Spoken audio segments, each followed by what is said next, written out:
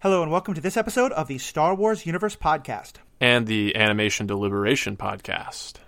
If you're a little confused, it's because today we are talking about The Bad Batch, which is a new Star Wars animated TV show coming to you starting on May 4th, Star Wars Day. And so we wanted to team up here at Star Wars Universe with the folks from the Animation Deliberation Podcast and get into this great animated show that's coming to us soon. All that and more after commercial break we have no control over. Woohoo! Hey guys, it is Ryan. I'm not sure if you know this about me, but I'm a bit of a fun fanatic when I can. I like to work, but I like fun too. It's a thing. And now the truth is out there. I can tell you about my favorite place to have fun. Chumba Casino. They have hundreds of social casino style games to choose from with new games released each week. You can play for free anytime, anywhere. And each day brings a new chance to collect daily bonuses. So join me in the fun. Sign up now at ChumbaCasino.com. No purchase necessary. VGW Group. Void where prohibited by law. See terms and conditions. 18+.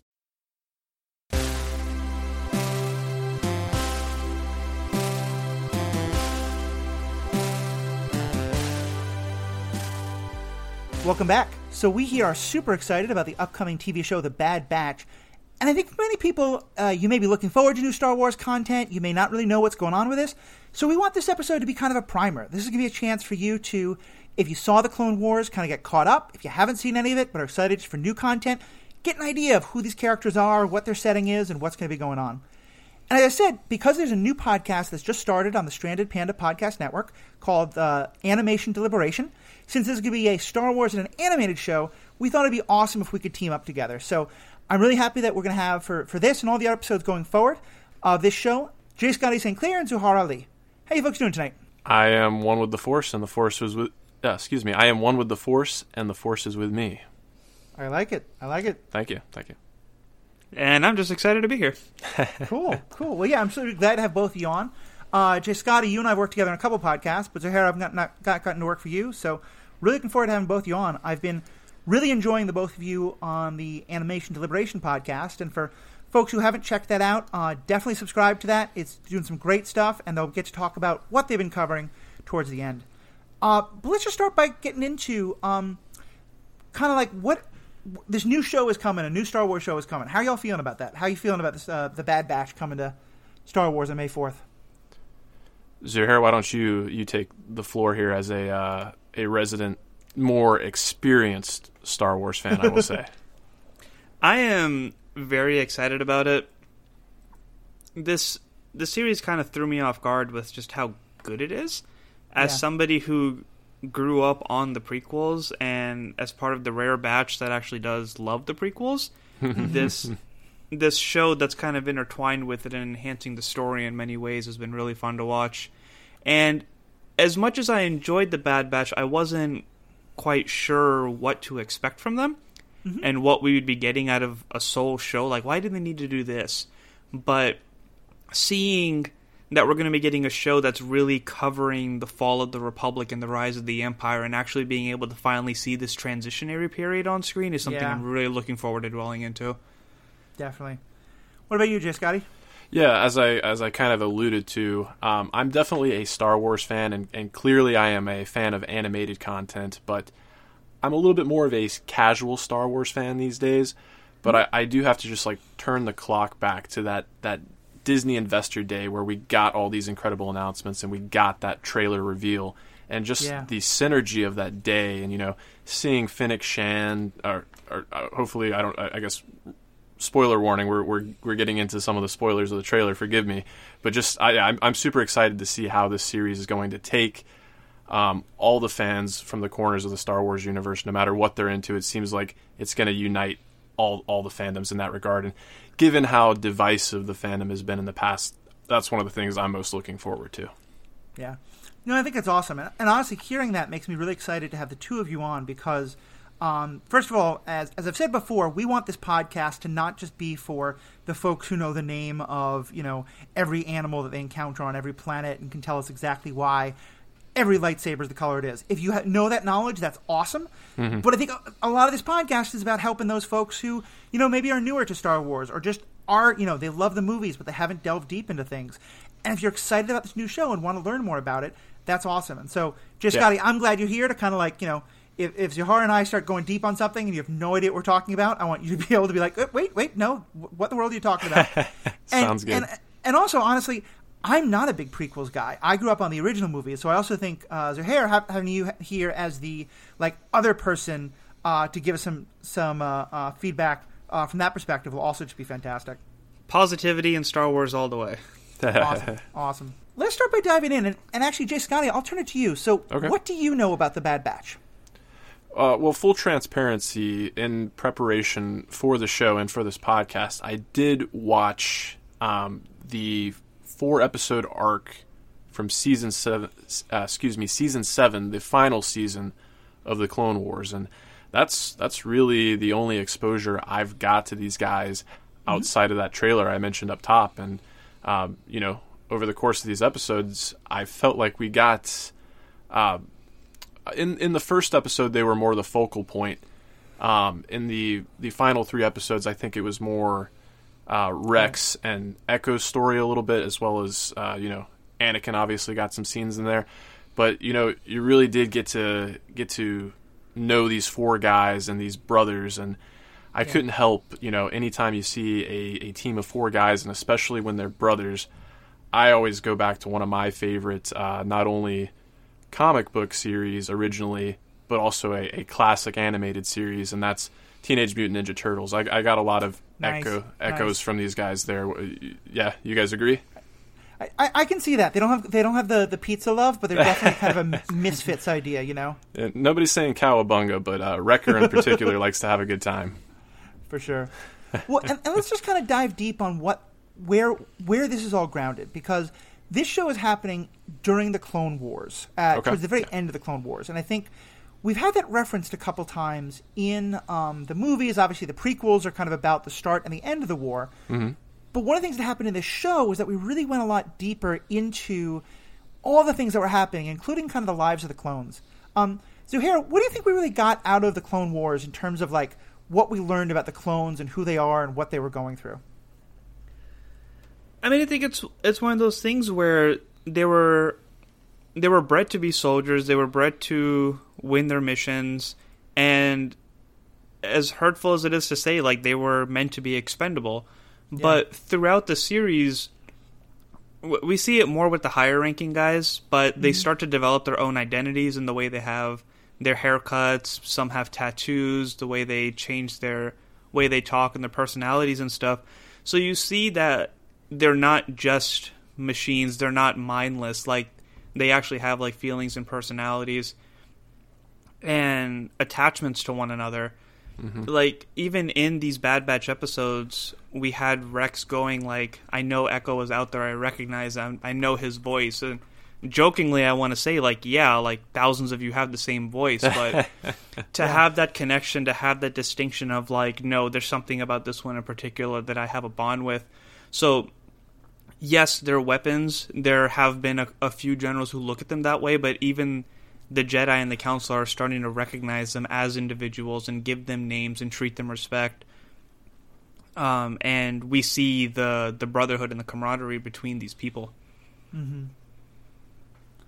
Yeah, I think that's a really good point. And I think, just for those who haven't seen it before, Rex is kind of one of the main characters of the show. He's below Commander Cody, who we met in the prequel movies, but is still kind of a leader of them and becomes an important figure in that show. And Echo and Fives and are some of the ones who we really get to know over the course of the story.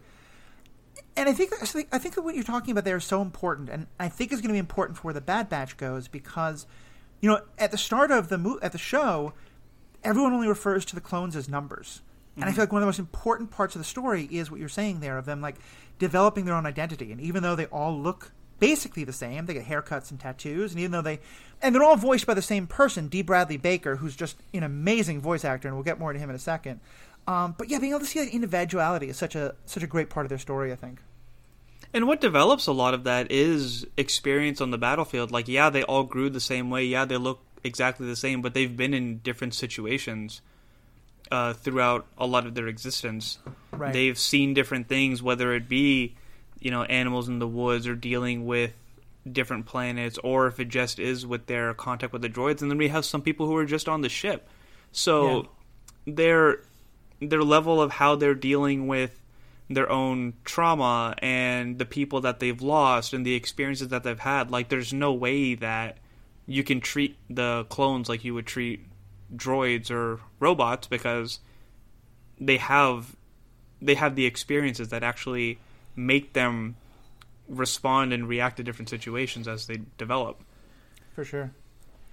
The other thing I think... Oh, go ahead, Scotty. I was just going to say, as someone that's like not as familiar with these characters, even like when they have their helmets off, obviously there are these like key visual differences, like that campfire scene where you saw Cody and Rex both with their helmet off. They both, their armor obviously has different color schemes to help it make it easy to differentiate them. But like Cody just has the little divot in the corner of his hairline that shows what he's been through. And then just like tying it back to the Bad Batch themselves, like they are just so visually different from the rest of all these clones. And then even when they have like their darker armor on, they've all got these skulls that like designate who they are. But they all, like, I think of Tech, like his is like kind of like pixelated and has like the green hue to it that just kind of showcases his personality so much. So Sure. Even just visually, they do a great job of showcasing the personality, and not just the Bad Batch, the other clones as well. Yeah, definitely. And I think one of the things that I think is also really well done in the Clone Wars show that I'm kind of excited to see this show build on is we really get a sense of the relationship between the clones and the Jedi, and the clones and what is now developing into the sort of like non-clone military leadership, and we get sort of non-clone, almost all human people who are helping to lead the military, including a young Commander Tarkin, who that name rings a bell because he becomes Grand Marf on the Death Star. And I think that's one of the most interesting things there as well, because first of all, with the Jedi, we really get a story of, as you were kind of saying earlier, the Jedi are on some level seeing them as expendable, and the Clone Wars does a great job of showing how like the moral quandary that puts the Jedi in is part of what leads to their fall. But you can definitely see moments, I think, of where the Jedi and the clones are kind of having some tension with each other, and that, especially in the later seasons, there are some clones who kind of go against things because they think the Jedi aren't looking out for their best interests. I mean, one of the storylines that genuinely hit me hard, I can't remember the Jedi's name, but the one that had 4 arms and each one had like a staff lightsaber. Oh, General Krell. Yeah, the dude was awesome, but man, did I hate him. But I think his arc was really what showed how well Anakin and Obi-Wan and Mace Windu, how well they treated the clones, because when it came to him taking command, it's like, no, like, screw you guys, you're meant to die and listen to my orders, I don't care how many of you have to go down, if I say do something, do it. Right. He just used them as cannon fodder? Yeah. Okay. Yeah, and then, I mean, it's a great story arc, and then at the very end of it, it turns out that he's actually just trying to be a Sith, which is kind of dumb, and I kind of just ignore that part, because the rest of it is exactly what you're talking about. It's that he's kind of like, he's had orderlies meant to die and into battle, and he just has lost any, like, empathy or any sense of their humanity, or sentienceness. Rex doing the best he can to, like, fight for it, too. It's like, no, these are my men, you can't treat them this way. It's like, you're a clone, shut up, do what you're supposed to do. Yeah. And I'm glad you brought up Rex, too, because I think that's one of the other things the show establishes that I think the Bad Batch is really going to run with, is that because these are a group of people who have almost no contact with non-clones, they really only know each other, and they are, I mean, quite the same. They share the same DNA. They're quite literally brothers in that regard. They're all basically twins. Sure. But also they have this experience of, like, being military, serving together and stuff like that. The way Rex stands up for them, they really is a deep caring, and so we'll get to who the Bad Batch are and how we're introduced to them, but their story is all about, a bunch of clones risking their lives for one clone who they think may be still alive. Mm-hmm. And we keep touching on the fact that this is going to be like the first interaction of like switching into a non-clone military. Remind me the what's the word I'm looking for? The fiction science behind this is that they didn't have enough of Jango Fett's DNA before he died, so they can't like reproduce anymore. And then like I think there was damage to Kamino and the building facilities, and that's why they physically can't make clones anymore. Like they can't produce them because they don't have the resources. So I think, and honestly, this is one of the things I'm most excited to see in the new show, because I think the question you're asking has been, if I understand it correctly, and I'm sure we'll get a bunch of angry emails from people telling me when I'm wrong, but is that a number of things in the Legends canon gave possible answers to this, and that one of it was that the like what you're talking about, that it became impossible to make new clones. One of it was that as part of the Empire, they wanted to cut control with the clones, or maybe even that Palpatine was like, well, if I made them to turn on the Jedi, but maybe one day they would turn on me, so I have to get rid of them. And it may even be in some of the newer books. I'm trying to read through all of them. I've read a lot, but I haven't read one that covers this yet. But yeah, I think that in the official canon, certainly in the on-screen canon, that question has never been addressed. And honestly, I think that's one of the ones that I'm hoping we're going to see here, in terms of what happened to all those clones, and why is it that by the time we get to A New Hope, or even Rogue One, it is now actual people in those Stormtrooper uniforms. I thought it had been something that was addressed in Clone Wars. That's why I was trying to refresh my memory. But also in the Battlefront 2 video game for PlayStation 2, there was a mission in that game where, so you're playing as the 501st, and there's a part in the story where it's Stormtrooper versus Clone Troopers, right? Because they're trying to wipe out the rest of the clones. And the clones' mission at that point is to destroy as much of Kamino as they possibly can, to to stop the manufacturing of other clones, because there's some who are just kind of still with the Republic. I'm sure that game's not canon, but that was one of the few things that addressed that storyline of trying to wipe out the facility and kind of leave the Empire with having to deal with real humans again. I think. Go ahead. I was just going to say it might not be canon, but it is the superior Battlefront 2. Oh, yeah. Nice.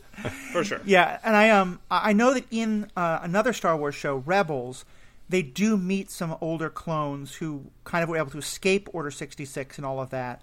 Mm-hmm. And I think they talk about a lot of the clones being hunted down and stuff like that. But I think we've had hints at the story, but we've never gotten the full story. Because they're kind of in retirement. And it's the Empire's keeping eyes on them just to make sure that they're not acting out of line and just waiting for them to die off. Right, exactly. So, yeah, I'm curious to see where we go with that story. It's also fascinating. Yeah, I think that's one thing that I think is going to be so good about this show, is just that we have so much of... You're right, this is the time period from, the end of when, the Padme's babies are born and everyone goes into hiding. We know almost nothing about this period. We've had the Kenobi book, which talks about what he's doing 10 years, 15 years later. Or no, actually, a couple years later. But we've had very little about the actual process of the transition to the Empire. Yeah, Solo and Rogue One have been our best little snapshots into that time period at all. But they're pretty self-contained. Right. And Rogue One takes place before A New Hope, but 20 hours before A New Hope. Correct, yeah. It's right on the precipice, yeah. 5 minutes before A New Hope. Yeah, exactly, yeah. So in terms of on-screen, Rebels is probably the closest thing, being 8-9 years after the Empire started? I think Rebels is actually 15 years. It's about 5 years before the Battle of Yavin, if I remember correctly. Because it's the start of the rebellion and whatnot. Right, exactly. Makes sense. Okay. Yeah, so it's going to be really cool being able to dive into, and the video game is kind of what influences my interest in the ground level action, and why I was so fascinated with Rogue One, because as much as I love lightsabers and the Force and all that stuff, I'm never not going to want it, but the storytelling of what happens on the ground and the everyday people, and actually watching your comrades go down and stuff like that, this show being able to touch into a lot of that, and Clone Wars touching into a lot of that, is what's really got me hyped up, because there's so much storytelling to do. And I know on the podcast you've mentioned that the movies have done a poor job of displaying how big the world actually is, and that's what Mandalorian is kind of trying to do. And this is something that I'm excited to see, is more of the everyday boots on the ground type stuff. Yeah. I think that's so well put, because I think that's exactly how I feel. The Skywalker saga is a great story, but it always leaves out sort of that wide angle lens of what's actually happening, And I love that Mandalorian does that, and I love that. Yeah, I like Man in the Street stories. I like the stories of in the Clone Wars TV show.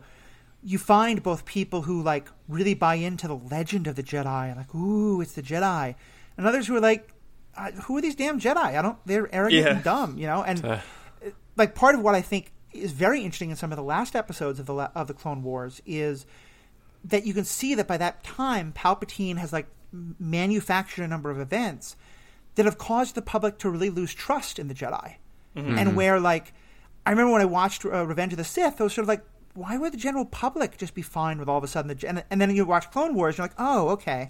No, they have done enough to make the Jedi like look fairly like, not trustworthy and alien and different, and maybe the public would go along with Order 66. I think the motto of Clone Wars is just, oh, okay at this point. Yeah. So let's talk about the Bad Batch specifically.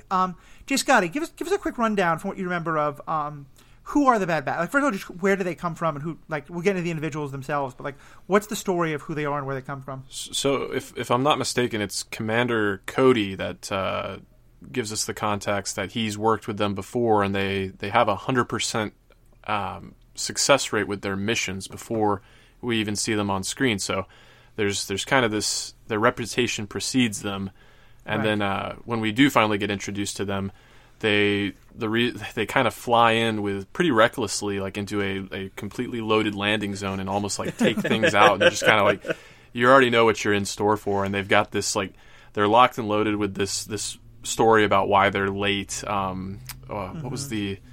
I don't have the planet off the top of my head, but it sounds like they were arguing about whether or not they were being swarmed or attempted to be mated with by what it sounded like an insectoid species of some kind. So because they killed off the queen.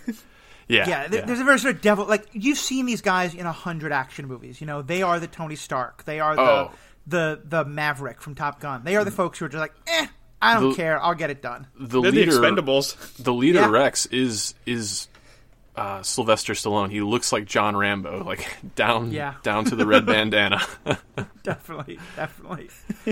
And the way the story is explained, we don't really get much about it, but it's that they were all kind of like bad, factory defects. Defective, part of the, right? Yeah. Part of the point of the clones is that they're all exactly the same, and each of these ones is.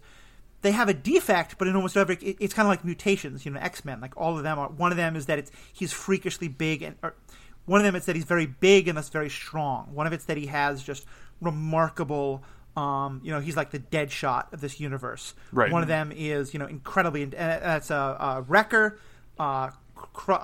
Crosshair, and then one of them, it just has like incredibly heightened senses, and so he's Hunter. Right. And then the last one is just, I think, brilliant and kind of a tech nerd, and so he's Tech. Correct. The names are kind of on the nose, but you can see how they become kind of nicknames. Yeah. I mean, I'm really awful with names, and their descriptions kind of makes it easier to remember, especially with Star Wars and everything being verbal mumbo jumbo. So I'm glad they went really easy with these names. Yeah, definitely. I think it helps. And not to get too sidelined here, but Zuhair already mentioned like a great classic Star Wars video game. But with this group of four brothers, again, like I made the comparison to Teenage Mutant Ninja Turtles already, but it did remind me of the video game Republic Commando, in which you got to like spend time with a quartet of specialized clones. And the reason I bring that up is because I can't remember a single one of those clones' names. As great as they were, it is a wise decision on the part of the Bad Batch to kind of stick to simple names that remind you of who exactly they are and what they do. And I'll say also, Republic Commando is based on a series of books, also called Republic Commando. Cool. And in those, kind of what they establish is the idea of like there's kind of these elite troopers who are, kind of like much more trained than the clones, and there's a kind of great backstory of them. Like, there is a group of like clone rejects who weren't properly, cloned, and like a Mandalorian like trainer helps adopt them, and it's clearly that this is one more time where like the Legends canon definitely is like seeping back in here. Sure. Though I know also in doing the research for this, I was wondering if this was like a new story because it came out just in this most recent season. But this goes all the way back to Lucas had actually wanted this idea. His concept of it was kind of like a clone's dirty dozen. These sweet. are like, they're kind of like anti-heroes. They're the Suicide Squad. They're the like, that they're not great guys, but that they'll get the job done, and so you cheer for them anyway. Mm-hmm. Yeah, you definitely feel that through line has evolved, but it's the essence of that is still very much there. Yeah, especially with Crosshair with the toothpick like constantly out of the side of his mouth. Very very much Clint Eastwood vibes there. He's my least favorite. I think they intentionally make him kind of prickly and unlikable, but I like him for that reason. And yeah, it's definitely an interesting group. I found that I kind of have the same feeling you are, that when I first heard about this show, I wasn't like jumping out of my chair excited, because these aren't the characters who I was the most like, oh my gosh, I need to see more of them. In the first couple episodes of them, I thought they were kind of a little bit one note in that, like, Wrecker wrecks things and Tech is really smart and things like that. And to me, it's more that once we though get to really see the camaraderie between the four of them, as well as I think it's important that we say that I think it's pretty clear that there's now a fifth member of their group. yes. So, do you remember enough about the story of Echo to kind of bring us up to speed on that? Well, I mean, I'll go ahead and since I'm coming fresh off the episodes, I'll just go ahead and say, yeah, Echo had a past with Rex, and Rex believed him to have been killed, but he was actually taken captive by the Techno Union, if I'm not mistaken.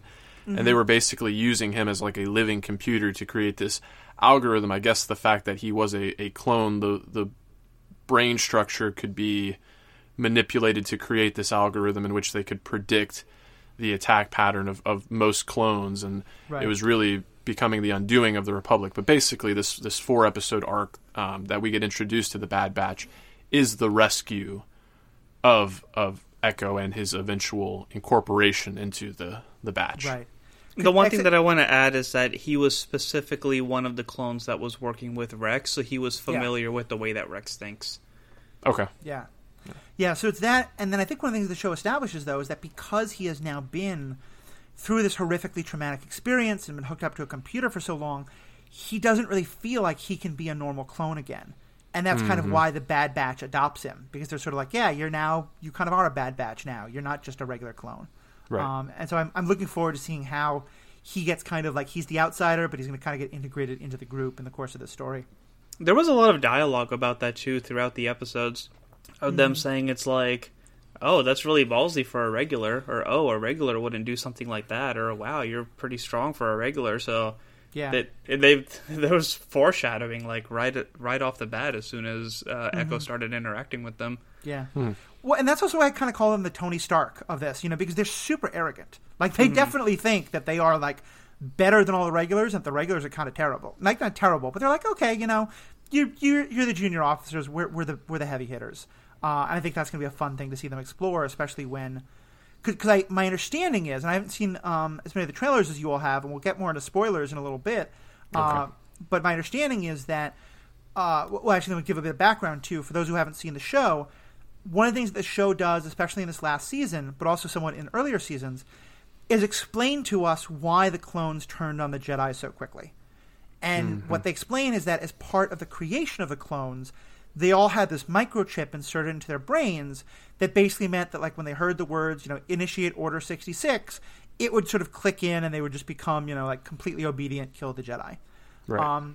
And I think the concept of the show is that as part of them being, like, not properly programmed and not properly made, that they don't have that chip.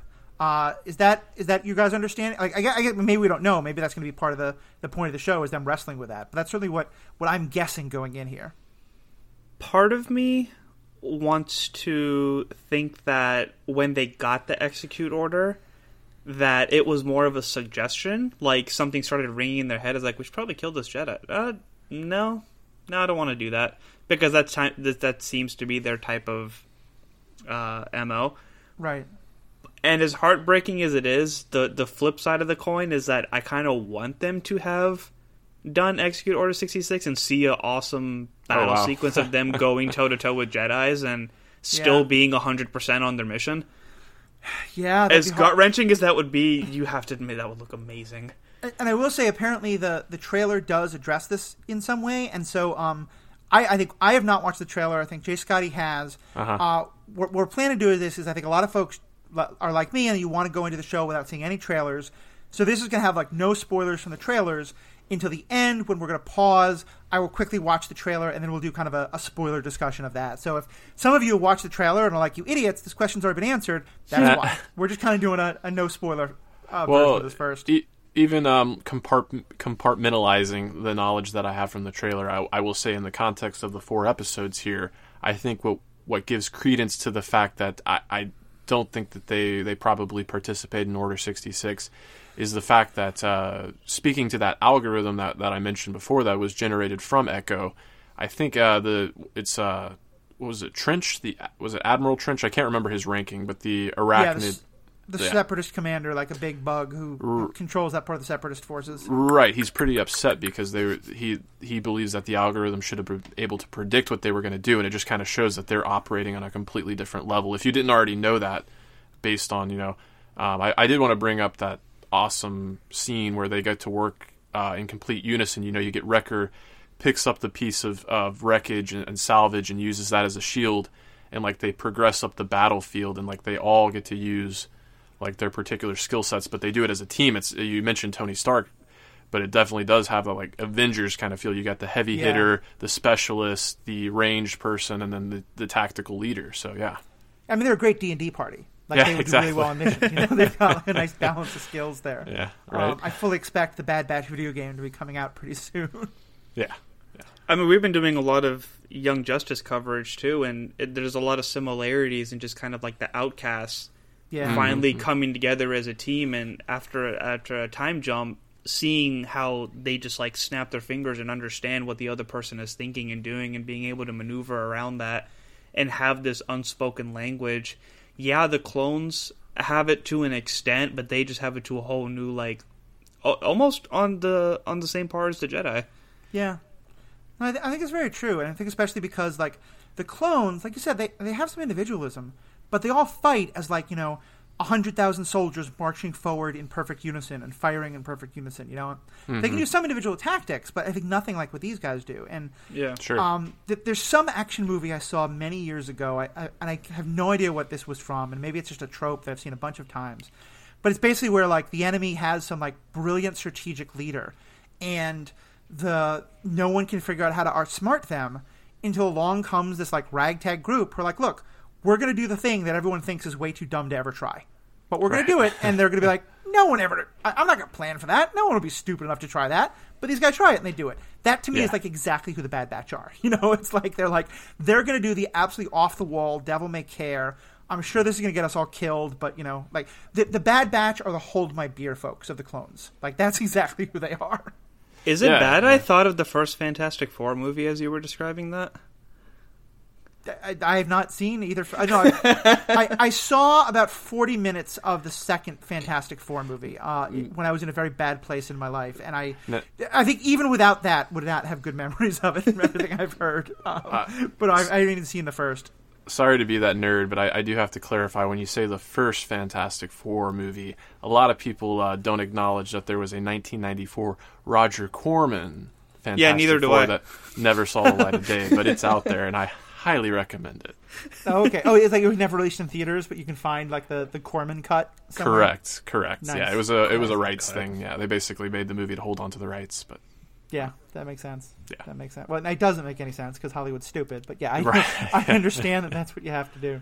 Yeah. So what else do we know about the Bad Batch? What else do you think is important to kind of for bringing people up to speed, and then we'll get into what we're hoping for from this show coming out.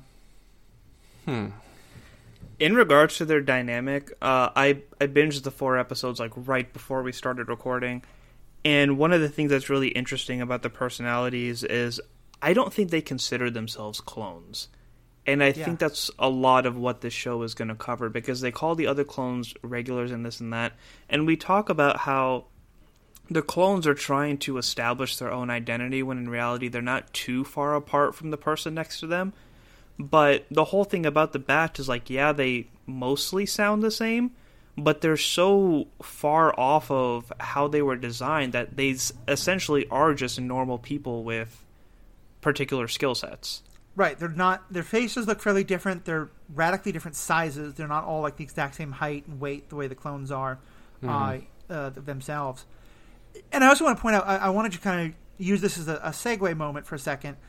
You say that like the Bad Batch all sound kind of the same. I didn't hear that, to the point where, as I mentioned before, this guy D. Bradley Baker, an incredible voice actor. Oh, he's prolific. Yeah, he voiced all the clones in the show. And to give you an idea, like he's a huge part in Star Wars: The Clone Wars. It's not even one of the first things listed on his IMDb page because he's done so much else too. Sure. But in this, but the voices of the Bad Batch are so distinct that I thought for sure they must have gotten different actors in. And like it makes sense. Like they're different people. Maybe they have different vocal cords. Nope, it's still him. And if you look at the cast, he is going to play all the clone voices. And honestly, it's a reason why I'm excited to see it, because I think like generally, if you told me that most of a TV show was going to be one guy talking to himself, I'd be like, that can't work.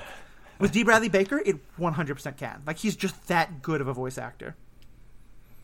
Their dynamic is really interesting, too, in the sense that they are the rebellious type and will do things our way.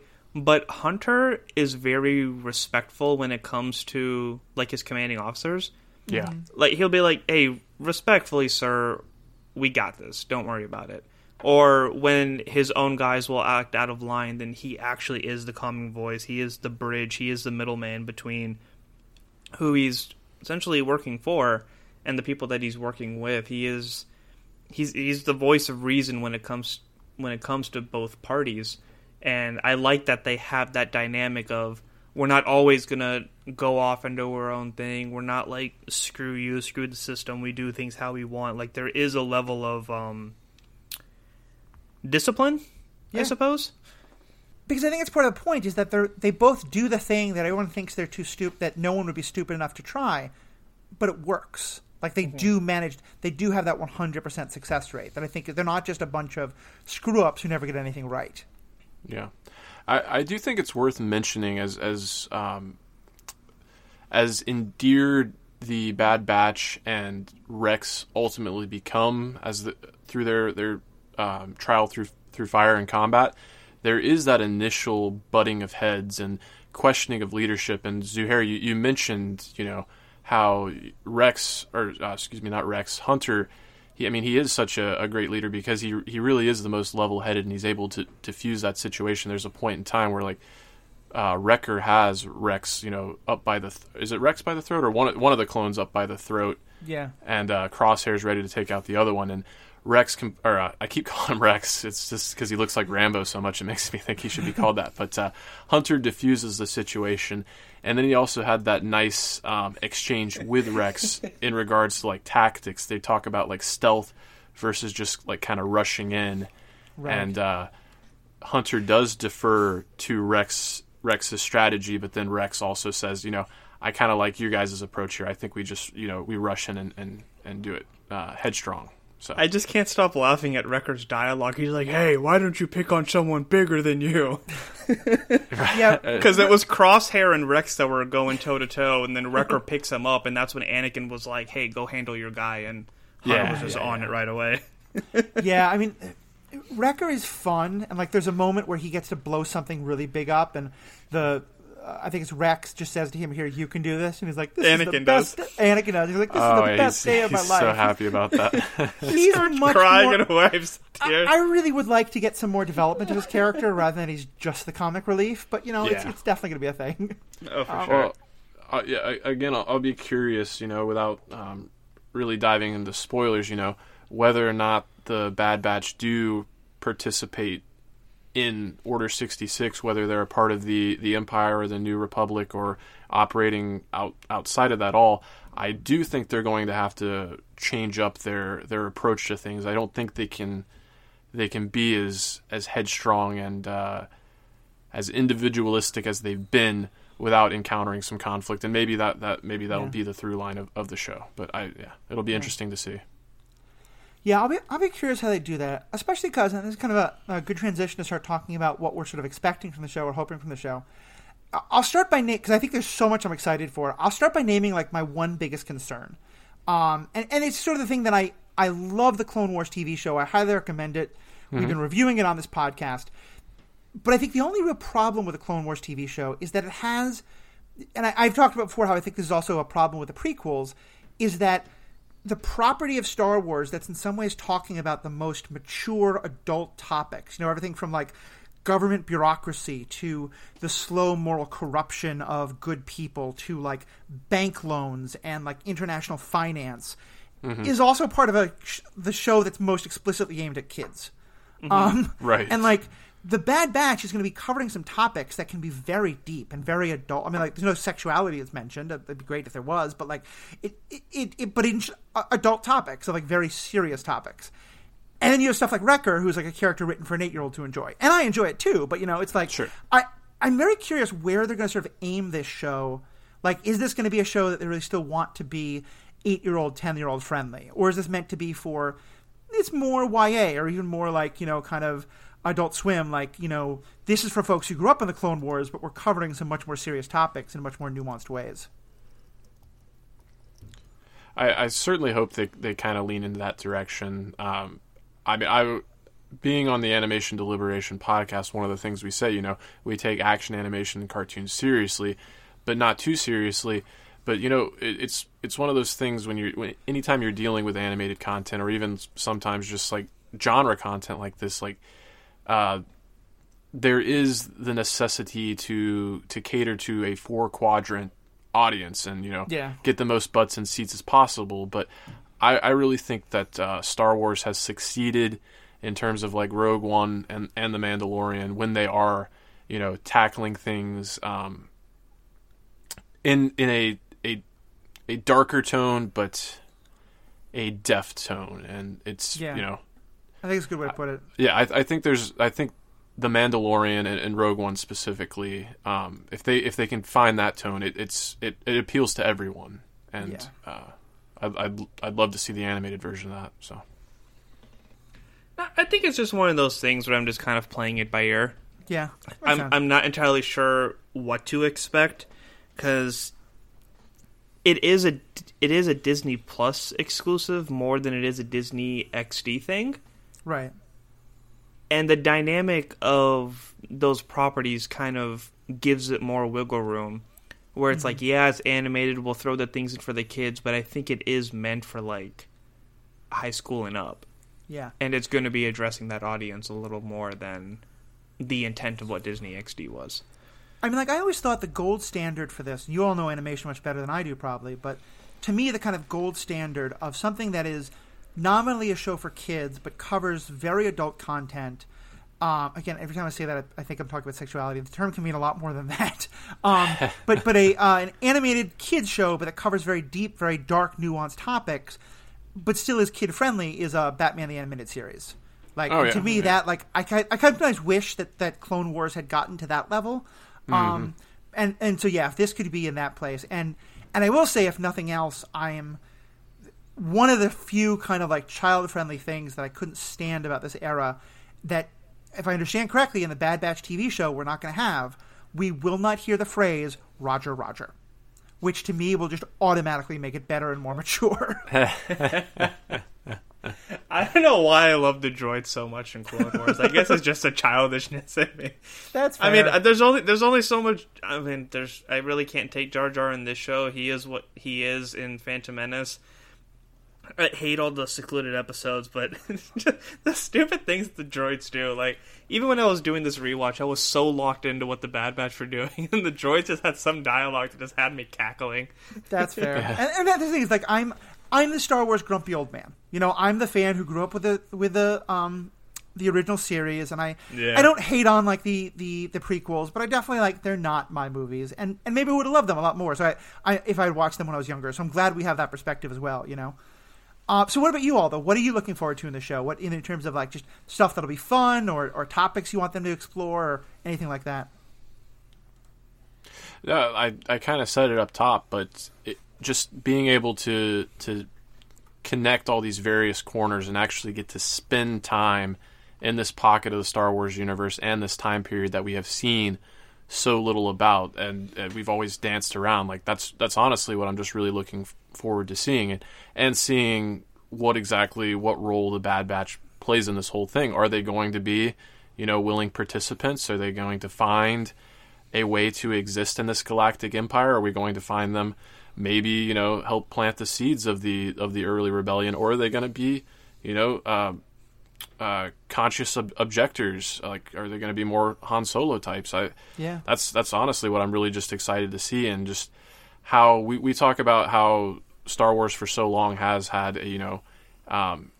the lens just primarily focused on the the Skywalker saga and the Skywalker family, and even in the 4 episodes we've been kind of discussing here, Anakin was very much present for a lot of that. So I'm just super excited to see the Star Wars universe and galaxy continue to grow and expand. That's what I'm excited for. Yeah, I'm definitely looking forward to that, especially that last part. Yeah. I'm going to refer to one of our affiliate casts. I was listening to Bingers Assembles, and they're covering the monster movies. And one of the interesting things that they say is that they have the human stories in those movies to give perspective and kind of like be what gives the direction to what the monsters are doing and where they are. And that's kind of what I want the Bad Batch to be. Is I want this to be a post Execute Order 66 show that happens to have the Bad Batch in it. Oh, that's a great way to think of it. I don't want it to be too focused. I'm interested in the story. I'm interested in what they want to do, but I want them to be a placeholder to kind of give us an idea of what this bigger picture is. And the whole thing that I said earlier about I really want to see a scene of the Bad Batch going toe-to-toe with Jedi, I'm kind of wanting it a little more now, because Revenge of the Sith made it seem like Execute Order 66 happened in a couple of hours and they were successful. But as we've seen with Star Wars Rebels and what's the newest video game? Oh yeah, I'm playing it through right Fallen now. Order. Fallen Order. Yeah, we Cal see Kestis, we see the rise of the Inquisitors, and that Jedi have been in hiding, and some have changed their identity to just because they've kind of given up on being Jedi. We know that Ahsoka is still out there. We know Obi-Wan's still out there. So I kind of want to somewhere, right? Sorry? I'm sorry, I shouldn't have cut you off. I was just making a Grogu joke. Oh yeah. Yeah, I guess he's out there too. But I do kind of want to see the storyline of, we're dealing with the transition of Republic to Empire, but the Jedi are still out there. They're still operating. There's still hints of the rebellion. There's still people in the Republic who don't want to transfer. They don't see the benefit of this. I do want to see clones starting to train humans and maybe working together in like a joint faction, knowing that the clones are going to be dying off soon. But this whole thing of like the Jedi are still a problem at this point and we still need to hunt them, I think is something that they could cover, if not for the whole 14 episodes, maybe like 2 or 3 of them, like if that'd be like a partial arc. Yeah. There's a big picture, and I just want the Bad Batch to be what navigates through this whole point of time in the Star Wars universe. Okay. I'm sorry to jump in here, but as Zuhair was speaking, I was kind of reminded of one thing I would like to see. And I am backpedaling a little bit because I just talked about how wanting to see things outside of the Skywalkers. But given the fact that the Bad Batch did have this interaction with Anakin Skywalker, it would be kind of cool if at some point during the course of this show, maybe they have an interaction with Darth Vader. Ooh, yeah. And then maybe he can actually, like, he senses, like, he knows that he's encountered them before. Yeah, that would be kind of cool. Yeah, I definitely think that would be an interesting thing. Yeah. And I'm sort of torn on that, because, like, A, I would love that. B, I kind of like, though, the idea that they're so far, like, beneath the radar that no one on that level comes close to them. But, that's fair, too. Even if it's just, like, they're kind of, like, watching in a crowd while he, like, leads a public execution. Ooh, there you go. Wow, I got like dark there. But, yeah, something cool. like that. That's cool, yeah. Yeah. And I think or even if it's Vader-Palpatine dialogue, because I imagine Vader's still getting used to his lack of appendages at this point. Yeah. Definitely right. true. Definitely true. Hopefully he's figuring out a better way to say no than he did in Rogue One. But, maybe Echo can help him with that. Or not Rogue One, Revenge of the Sith. Right. Yeah. Yeah, I think I'm where you are. I am looking forward to seeing the dynamics between them, like them Echo becoming more part of the group, and them all having to adjust to, like, not being the badass hotshots anymore and their new role. But also, Zuhair, I really like what you said about, I just want this to be them kind of being like the eyewitness, like they're the point of view characters while we get to see like what happened to the Senate, like were there other senators who were like, F you, this doesn't work and got executed, or, what's the, like, I've joked before that like me and Riki, one of the two co-hosts I have on the shows about the Clone Wars, we both want to see like the full episodes of all the bureaucratic, financial, and political wrangling. It's not what most fans want to see, and I don't think we're going to get too much of that here, but I'd love to get a little bit of it, just sort of see like how's that transition, what happened to the Trade Federation, what happened to, all these different political alliances under the Republic. Yeah, I think all that stuff is fascinating. It definitely paints a bigger picture. I mean, as much as I love the action stuff, they do such a good job at keeping me engaged with stuff like that. Mm-hmm. Definitely. Yeah.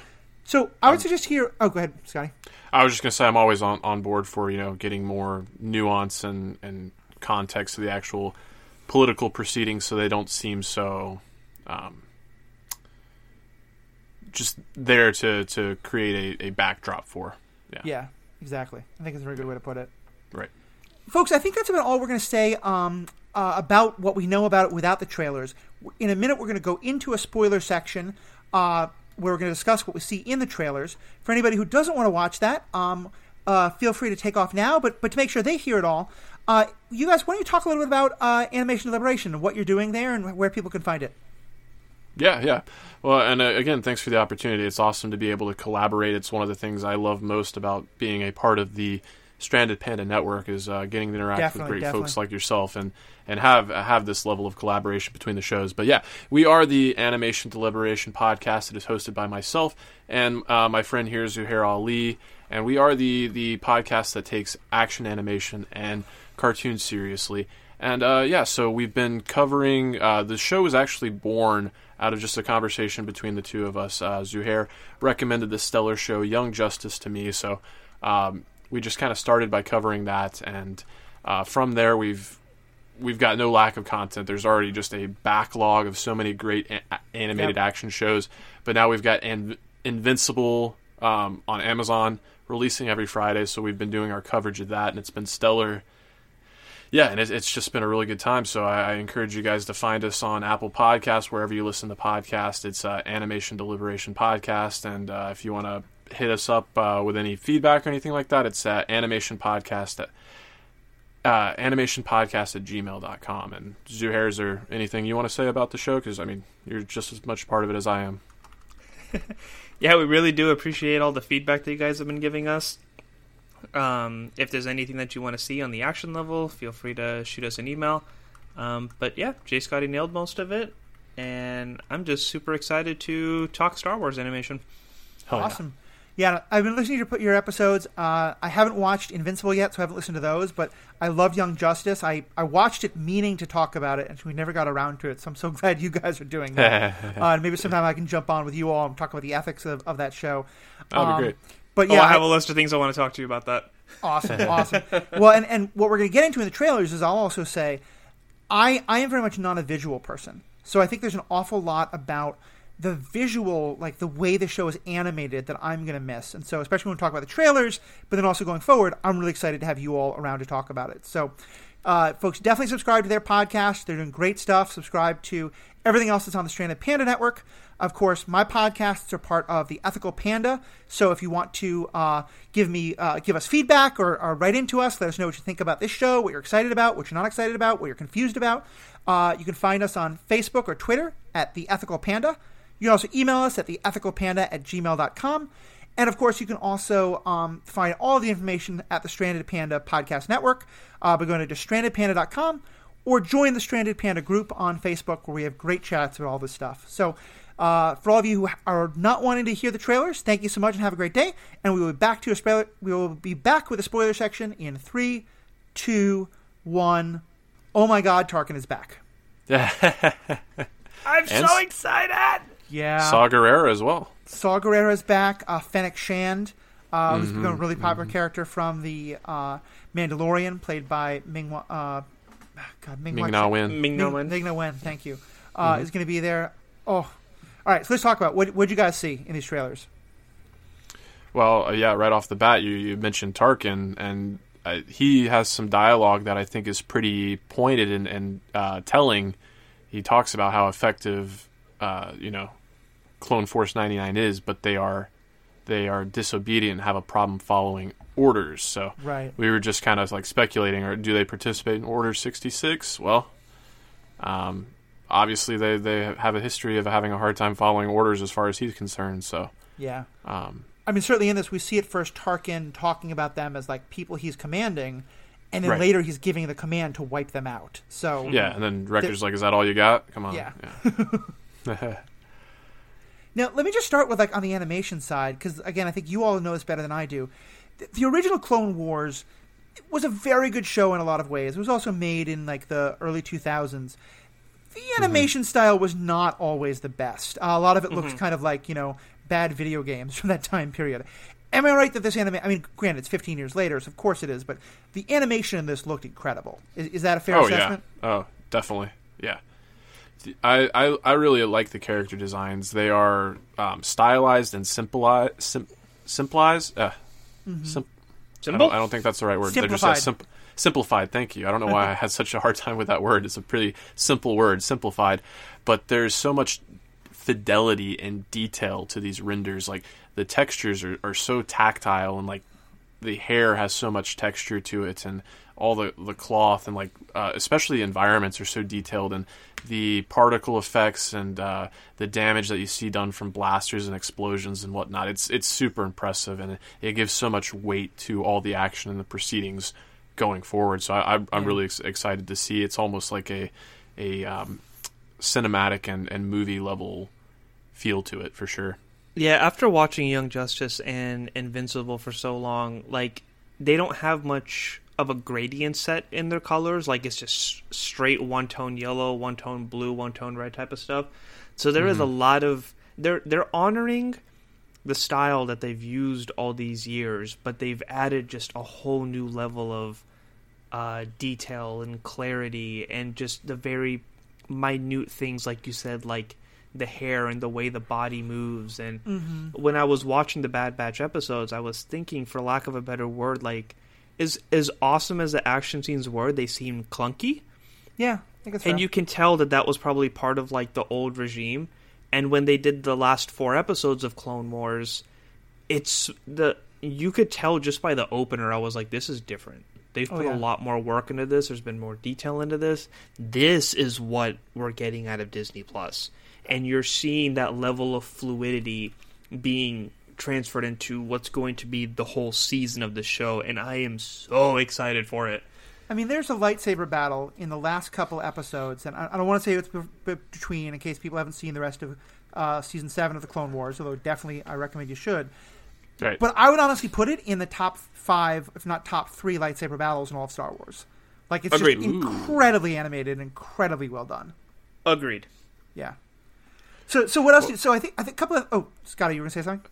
Well, I was just going to say, even kind of like dialing it back from this trailer in particular, like Zuhair, you're talking about the action from those 4 episodes being a little clunky, and while I can concede that a little bit, one of the things I did appreciate about it, and one of the things I'll definitely be looking forward to the show, is when you're working with an animated series, one of the benefits is you don't have the same constraints that you do with a live action property, not only from the budget, but the way you're able to position the camera. So I just really love that boots on the ground feel. Like you're able to like basically put the camera like right on a person's hip. So you almost have like this holster feel to it, like running through the battlefield. And we got a couple shots like that in the trailer. So I'm just really excited to see what they're able to, how they're able to up the ante in terms of that like camera placement and cinematography and choreography, like you guys are speaking to. So. Yeah, my favorite scene in the 4 Bad Batch episodes from Clone Wars was when the 4 of them went in for the breach, and the camera was like behind them over the shoulder, and you're like following them down the hallway and like panning over to see what one team's doing, then moving over, and like stuff like that was so cool on the Disney XD side of things, and I'm really excited to see what it's like when they have like a blank check to just go all out with.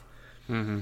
Yeah, I think that's so true. Like when you're talking about the clunkiness, to me, what it really reminds me of, especially in those Bad Batch episodes, is it reminds me of like cutscenes in video games, where just like the characters are moving, but it looks like that they're kind of like pre-animated. This looks realistic. I mean, it's animated clearly, but like the explosions and the space battles, like it just looked like anything you would see on screen. And the technology is there, but obviously they're spending a lot of money on it, so I'm super excited for that.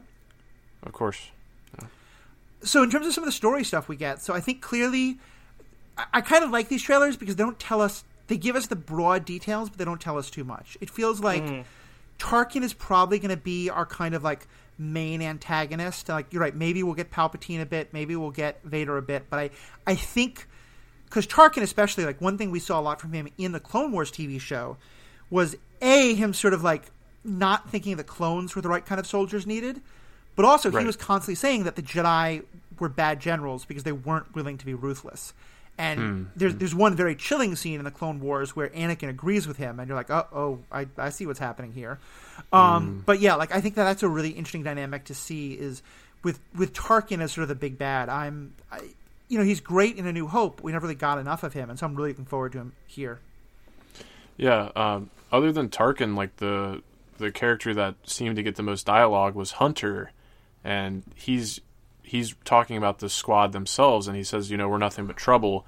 And it looks like he might be talking to several different people there, but we get the job done. So it kind of makes me wonder, is like this team going to go through their dire straits? Are we going to see them disbanded and kind of like do their own thing and then come back together when the time's right? We got a few shots of this young blonde girl that it seems like they are, rescuing or transporting or giving safe passage to or something. That's all I'm able to extrapolate from these particular trailers. I don't know if you guys had any further insights as far as Hunter or this young girl goes. I'm going to mention two things off of what you just said. The first off, you said that Hunter seems like he's talking to groups of people. I'm really hoping that there's scenes where the higher command is doing a mission debrief with Hunter. So you can see him explain his perspective, and maybe the commanding officer for the people he's working with are giving their perspective on, like, we were trying to do this, and these dumbasses went out here and did this and that, and blah, blah, blah. And it's just like, well, we got the job done, didn't we?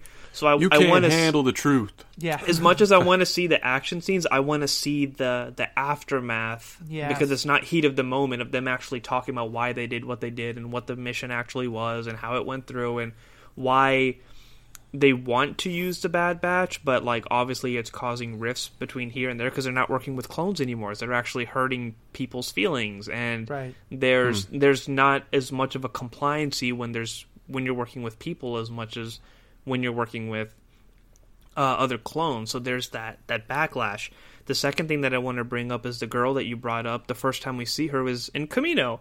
And that was the thing that I wanted. I was like, what happened with Kamino? What happened with the reproduction of the clones? Right. And it looks like we're going to be seeing a lot of that. And I feel like she's going to be a key to a lot of that too, which is why they're probably trying to get her out of there. Also, a bow and arrow that just flips over and has like a little like lightsaber material looking string. That looks awesome. I'm very excited to see some Star Wars archery. I'm looking forward to that. My first thought, I have to admit, was, we get a kid in this. Okay, so it will be a kid's show.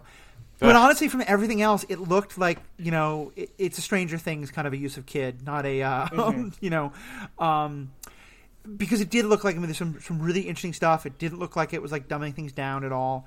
The one other thing that I'll say is, and I don't know if this is about this kid or not, the something I've read online a couple of places, and it might be complete nonsense, it might be fairly accurate, is that apparently there's been some hints and some spoilers or whatever of the idea that part of what they are going to be doing by the time they're like doing like their real mission toward the end of the season is basically trying to like smuggle out young Force-sensitive kids who are like the Empire's trying to hunt down. I'd love to see that. And so like maybe she's one of those, or maybe she just like can help them, lead them to those. I'm not sure, but that could definitely be an interesting dynamic as well. You talk about not wanting to see the kid. I'm kind of getting young Ezra vibes out of this. That could definitely work. Ezra, Sorry, Scotty, what were you saying? I have two things. Ezra is a character from Rebels, one of the main stars of Rebels, who we meet as kind of like a teenager. Sorry, just got to go ahead. No, you're good. I had two things I wanted to say about this child. And the first one was what you brought up about, you know, the potential of them finding Force-sensitive children. That's a great opportunity. Again, I talked about how one of my hopes for the series is just tying the various different parts of the Star Wars universe back together.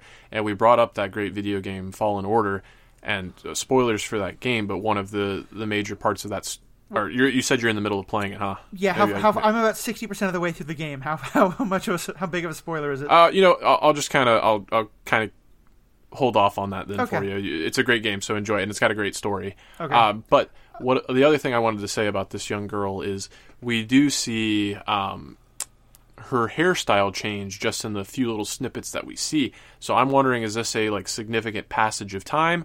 Or could it be something like in the case, like you already made the Stranger Things comparison there, maybe she just needs to change her hairstyle and appearance in that regard. But oh, that's cool.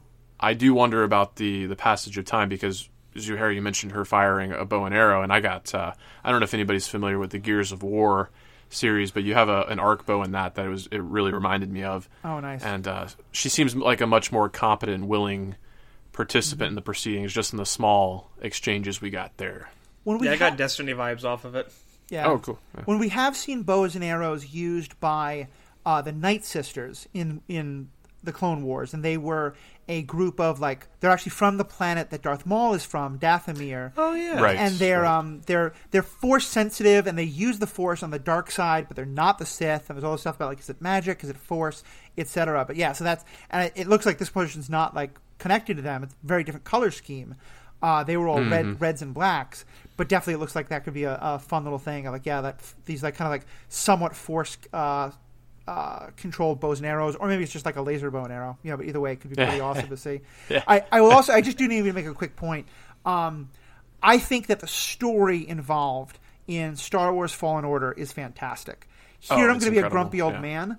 The fact that they're putting so much really interesting story in a platformer that doesn't have an easy mode makes me so angry, because I hate the game itself. I hate it. It's a game that was marketed to casual gamers that is not a game for casual gamers. I will say that. Really not. And I stopped playing after I finished the first planet, because it's I game for story. I hate multiplayer games so much these days.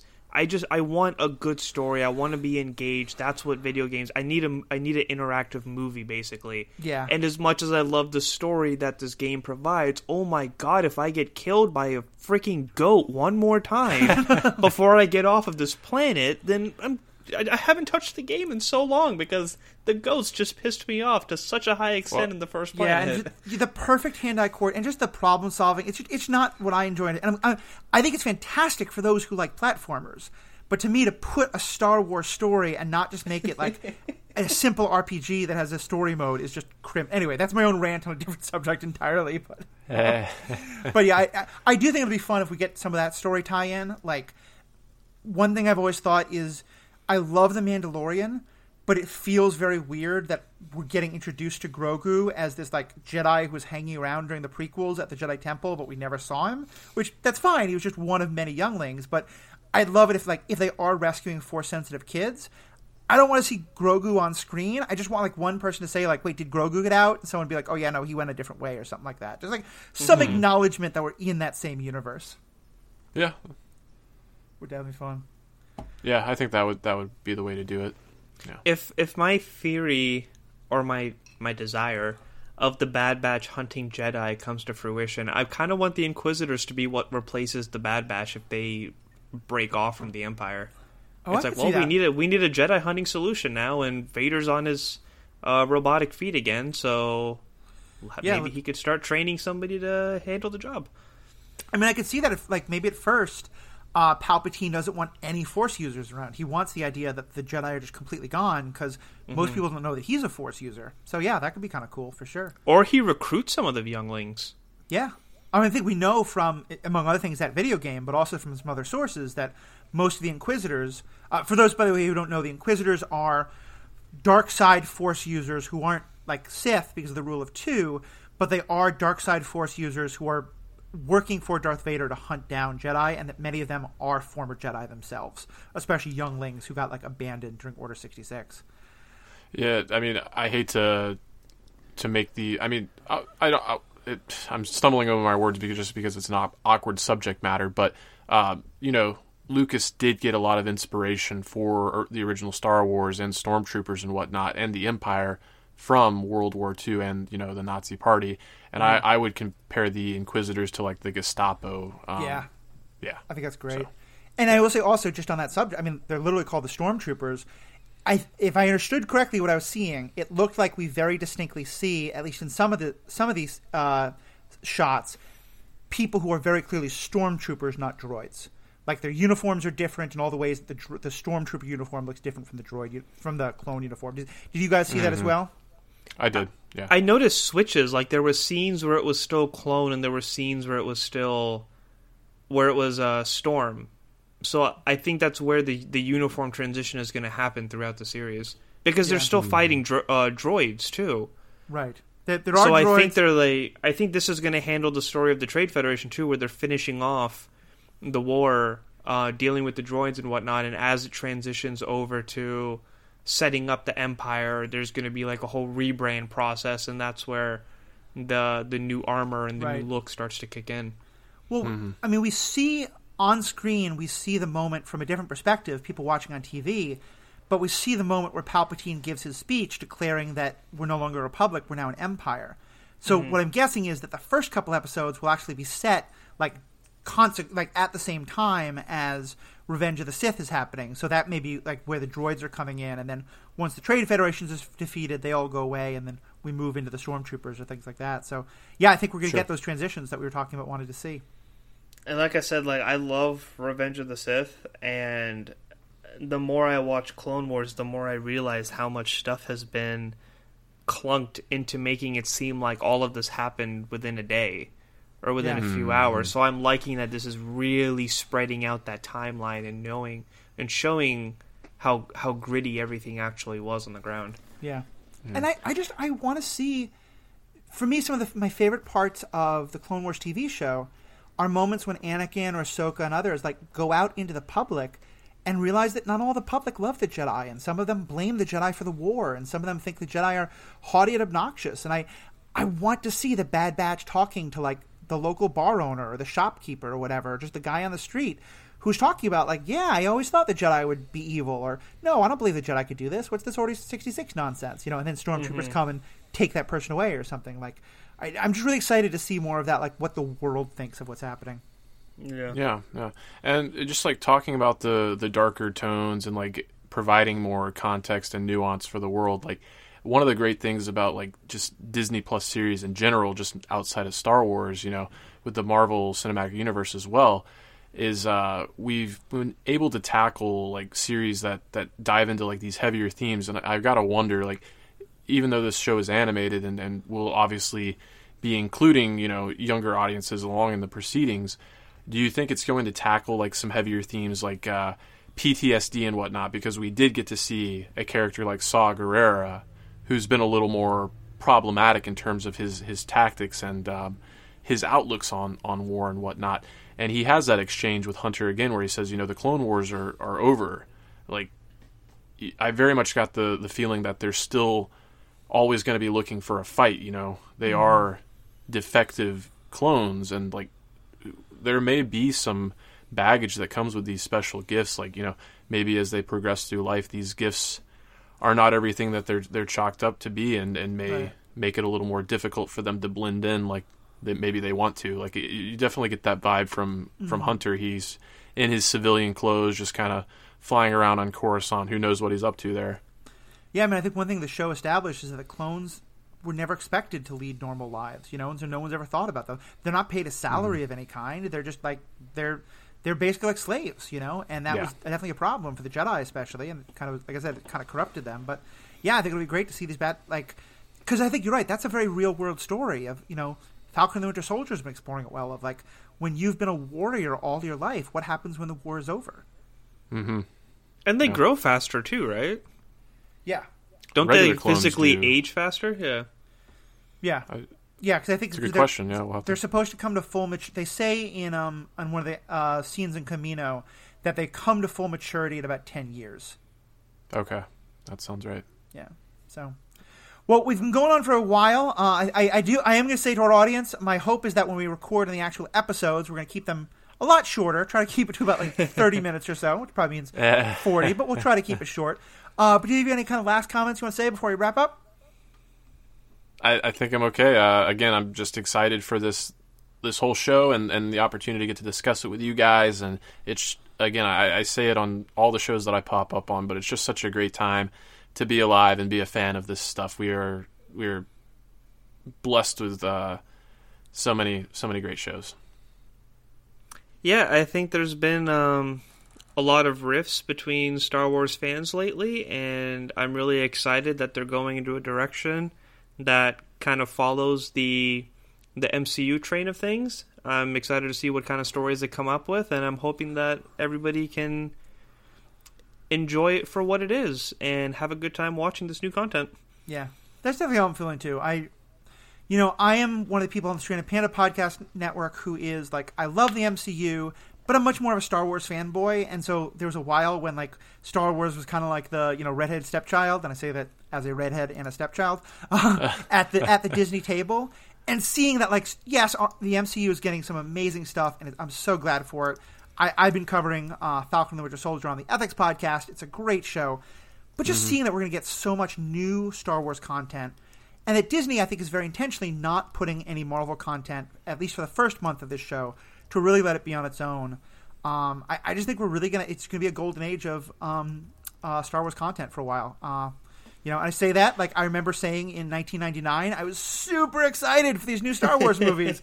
But like, some people love them. So I'm hoping we're going to really get some great stuff. So, well, thank you both so much. To our fans, again, please check out Animation Deliberation. To our fans, as I said, please check out the Animation Deliberation. It's a great podcast. And check out all the other stuff on the Check out all the other stuff on the Stranded Panda Podcast Network. You can get great stuff there about the MCU, Star Trek, ethics discussion on my other podcast, DC Universe, Bingers Assemble, all sorts of great stuff there. So please check it all out.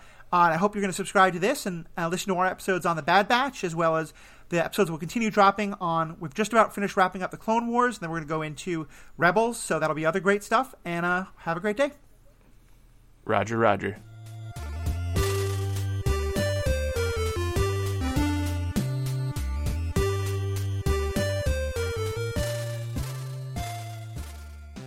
Hello, it is Ryan, and I was on a flight the other day playing one of my favorite social spin slot games on ChumbaCasino.com. I looked over at the person sitting next to me, and you know what they were doing? They were also playing Chumba Casino. Coincidence? I think not. Everybody's loving having fun with it. Chumba Casino is home to hundreds of casino-style games that you can play for free anytime, anywhere, even at 30,000 feet. So sign up now at ChumbaCasino.com to claim your free welcome bonus. That's ChumbaCasino.com and live the Chumba life. No purchase necessary. VGW. Void where prohibited by law. See terms and conditions. 18+. Hey guys, it is Ryan. I'm not sure if you know this about me, but I'm a bit of a fun fanatic when I can. I like to work, but I like fun too. It's a thing. And now the truth is out there. I can tell you about my favorite place to have fun. Chumba Casino. They have hundreds of social casino style games to choose from with new games released each week. You can play for free anytime, anywhere, and each day brings a new chance to collect daily bonuses. So join me in the fun. Sign up now at ChumbaCasino.com. No purchase necessary. VGW. Void where prohibited by law. See terms and conditions. 18+.